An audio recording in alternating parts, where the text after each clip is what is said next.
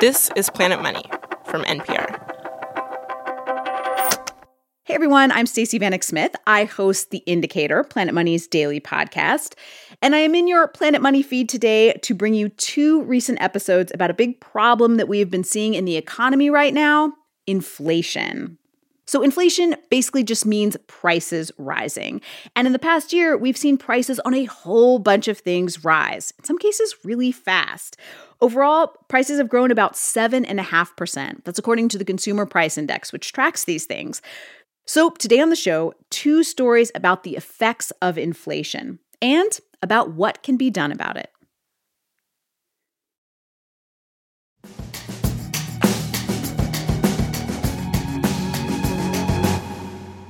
Crystal Moore lives in Hendersonville, North Carolina. She's 52 years old, and she works a lot. She has a lot of jobs. Yeah, Crystal is a gig worker, and over the last couple of years, she's driven for rideshare companies, also delivering meals and groceries for Instacart and Uber Eats.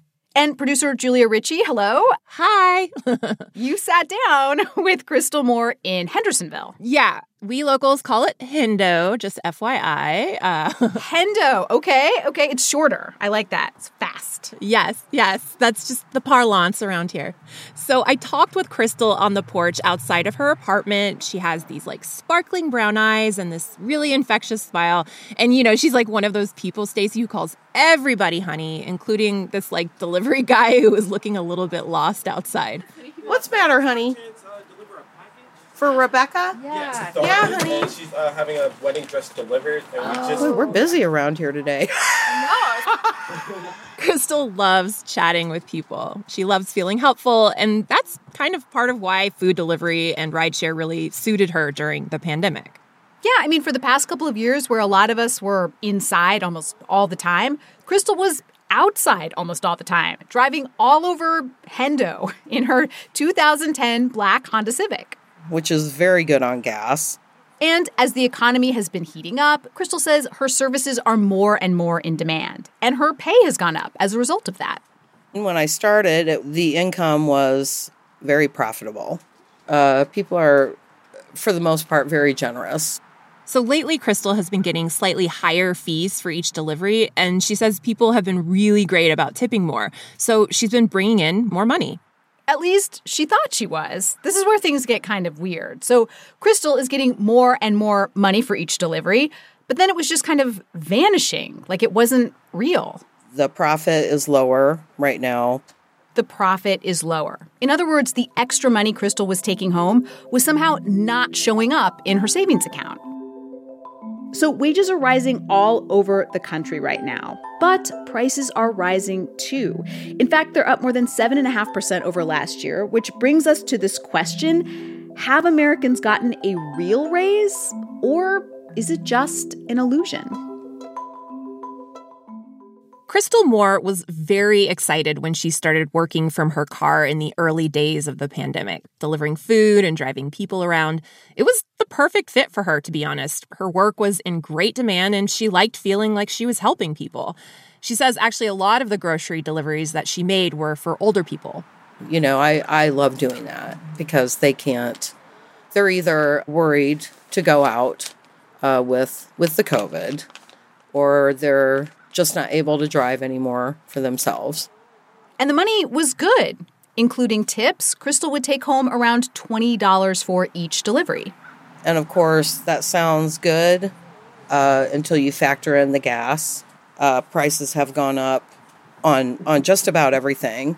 Food, gas, of course.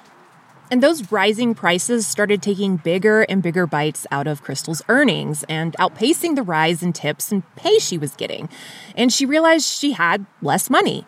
I am still able to make it, so to speak, and pay my bills. Yeah. But it's a little more of a struggle right now. Crystal is experiencing something that millions of workers are going through all over the country. Pay is going up, people are getting raises, getting new jobs with higher pay, but that higher pay is not translating into actual wealth.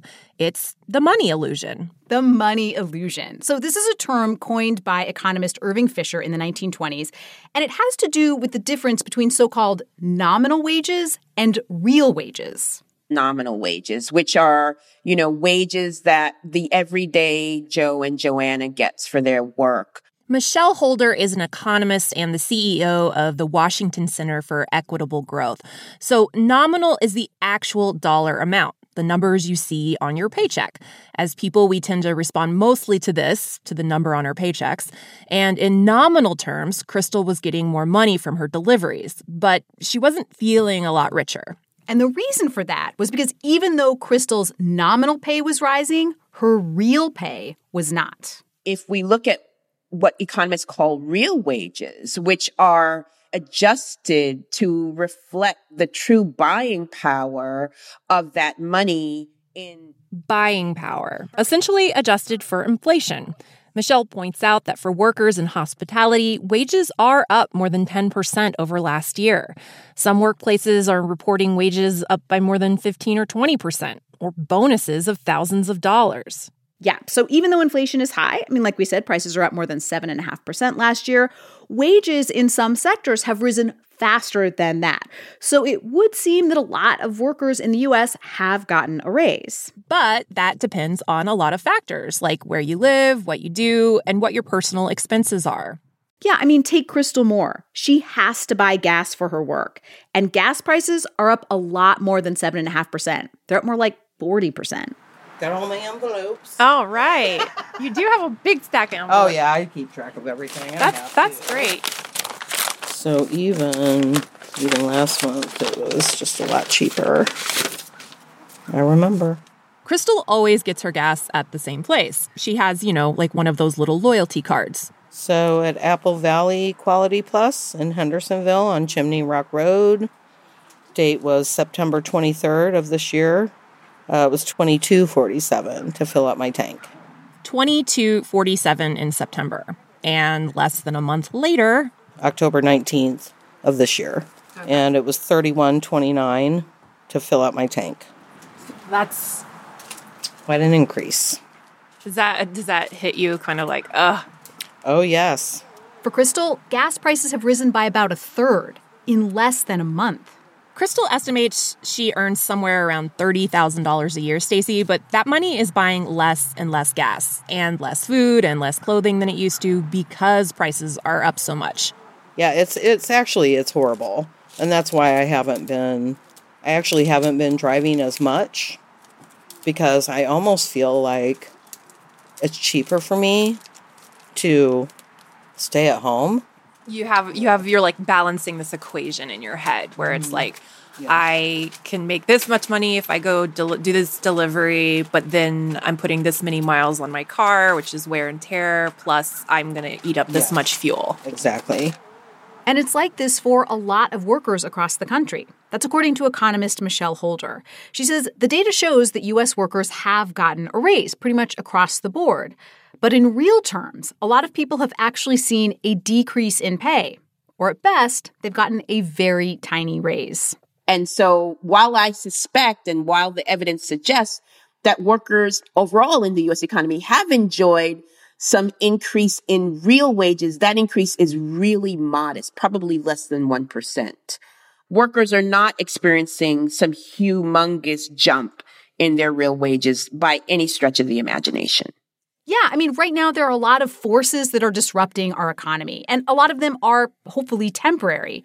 And so when the dust settles on all of this, we will know if our raises are real or if they're an illusion. For her part, Crystal is pretty done with all the volatility and the money illusions of gig work. She's applying to some other jobs that have a little more stability and hopefully require a lot less gas. Rising costs on basics like gas and food are eating into our paychecks. So what can be done to curb inflation? That's coming up after the break.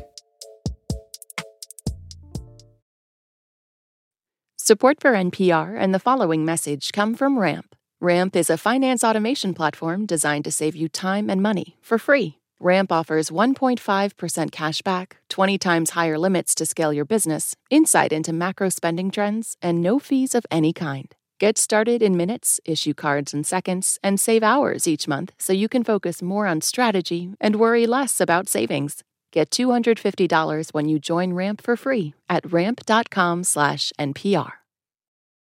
Our second story about inflation comes from my Planet Money Indicator colleagues Adrian Ma and Darian Woods. They take a look at the fundamentals of inflation and how the Federal Reserve's biggest weapon against inflation actually works.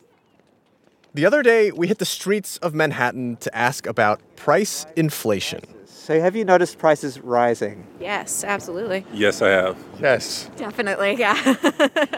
And yeah, look, life in New York has always been expensive, but across the US, the price of airline tickets, gas, housing, food, these things are all going up. We can't go grocery shopping without having a list, and we can't venture far from that list. The latest numbers on the cost of living showed that the inflation rate shot up to 7.5%. And that's the highest in 40 years, which has got people worried because in healthy economic times, inflation is pretty low, like around 2%. And the government agency charged with keeping prices stable is the central bank, the Federal Reserve. And the Fed has one big tool for controlling inflation: interest rates. Interest rates are likely to go up this year. So what do you think will happen to price inflation overall when that happens? Oh, geez. I don't think it'll have that much of an effect. Honestly, do not know. You're asking literally the least informed person ever. I love an honest answer. I mean, probably for a good reason. Most people do not spend as much time as we do thinking about the relationship between interest rates and inflation. And as it turns out, 4 out of 5 Americans don't necessarily know the connection between the two. That, at least, is according to a recent survey conducted by YouGov and The Economist newspaper. But soon, interest rates are likely to go higher. So we thought it was a good time for an explainer. To slow down inflation, the Federal Reserve has hinted that it is likely to start raising interest rates next month. And to explain how this all works, how raising interest rates decreases inflation, we called Martha Olney. Martha Olney is a teaching professor of economics at UC Berkeley. All right. Well, I'm glad you called me. I'm very happy to talk to you. Martha says that controlling inflation is really up to the Federal Reserve. The Federal Reserve is really the only agency that we have that has any tool whatsoever that might help with inflation. So the Fed's big tool is interest rates. And it starts with the Fed targeting these baseline interest rates, which you can basically think about as the cheapest rate you can get to borrow money. And then banks, which are big lenders, they see that rate and they say, okay, cool, that is our baseline. And then they use that rate to set the interest rate for all kinds of other credit products, right? Especially short-term loans, whether it's for credit cards or business loans or car loans. And this is how the Fed's interest rate ricochets through the entire economy.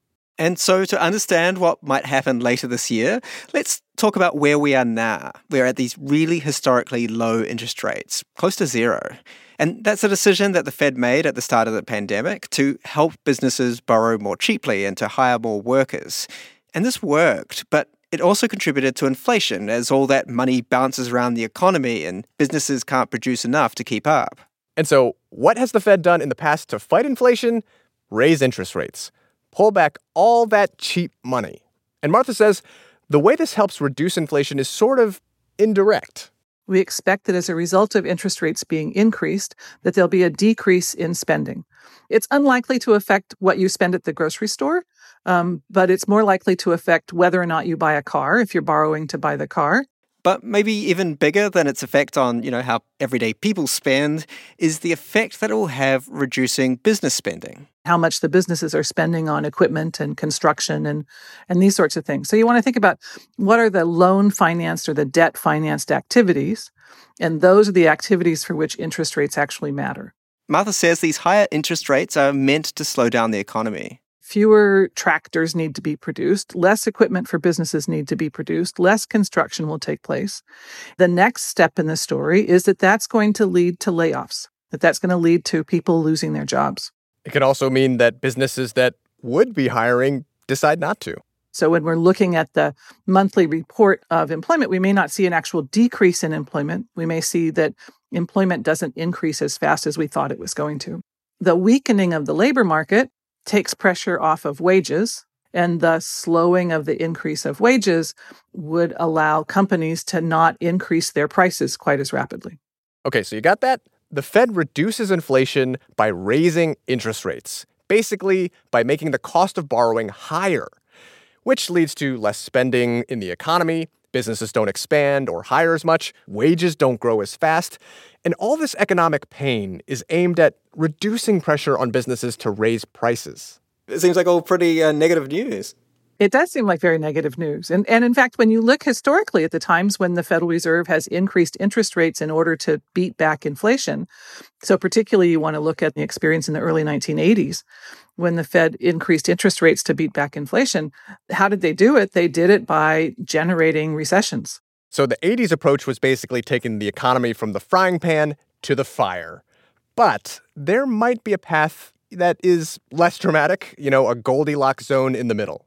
And that's exactly what the Fed is trying to do right now. It's hoping that it can just slowly raise interest rates at just the right time, at just the right amount. Policymakers at the Fed want prices to stop rising so much, but they also want to avoid sending the economy into a tailspin. Think about a car on the freeway, and the car is going 80 miles an hour. You could take your foot off the gas, bring it down to like 65, 60 miles an hour. You're not going to slam the brakes on and come to a screeching halt in the middle of the freeway. And the Fed is essentially trying to do the same thing with the economy. One way the Fed can ease inflation pressures without tipping the economy into a recession is to build up its reputation as an inflation fighter. That way, we, the public, start to trust the Fed will bring inflation down. This is called inflation expectations. These are public expectations of what inflation's going to be. And the reason why these are so important is that if you believe that inflation is going to be, say, 5% next year, you're going to ask for at least a 5% pay rise just to stay even. And that means that businesses will have to raise their prices by around 5% to recoup costs. And that can cause an inflationary spiral. You ask your average Joseph or Joanne, Joe on the street, hey, what do you think the inflation rate's going to be next year? You want their answer to stay in the range of 2 to 2.5%. If the average answer starts ratcheting up, so on average, people are starting to say 4, 5, 6%. If that happens for too long, that sense of what prices are going to do next year starts to feed into what's going to happen to wages. And once those wages start ratcheting up, that's when the Fed particularly gets concerned. Okay, so if this all depends on what the average Joe or Joanne on the street thinks, well, we can actually ask them. So price rises around 7% this year. That's quite high. What do you think the number will be next year? I hope it goes down. Will it? No. Give me a number. It's going to go back up to maybe 5%, I think. The price rate will go to 4%. 4%? Yeah. 5%? It's going to be like 5. I'd like to say 5. I want to be an optimist. 3. 10. Wow. I don't know. I just noticed, stuff is a lot more expensive than, it was last year. Things are just way different. So our straw poll on the street is actually close to official surveys. According to the latest Fed survey, on average, Americans see inflation staying high at about 6%. And that's a number that is likely to keep Fed officials awake at night, because when it comes to inflationary spirals, the collective brainpower of all the people on the street is much more important than what any one PhD economist thinks. Or what 2 podcast hosts think. Exactly. If you have questions about inflation, please ask us. We would love to hear them. You can email us at planetmoney@npr.org. And we are at Planet Money on all the socials. And The Indicator's on Twitter too, at The Indicator. Today's Indicator episodes were originally produced by Brittany Cronin and Viet Le with help from Neil Tavalt and Isaac Rodriguez. They were fact-checked by Corey Bridges and Taylor Washington, and they were edited by Kate Concannon. This Planet Money episode was produced by Emma Peasley and Willa Rubin. It was edited by Jess Jang. Our executive producer is Alex Goldmark. I'm Stacey Vanek Smith. This is NPR. Thanks for listening.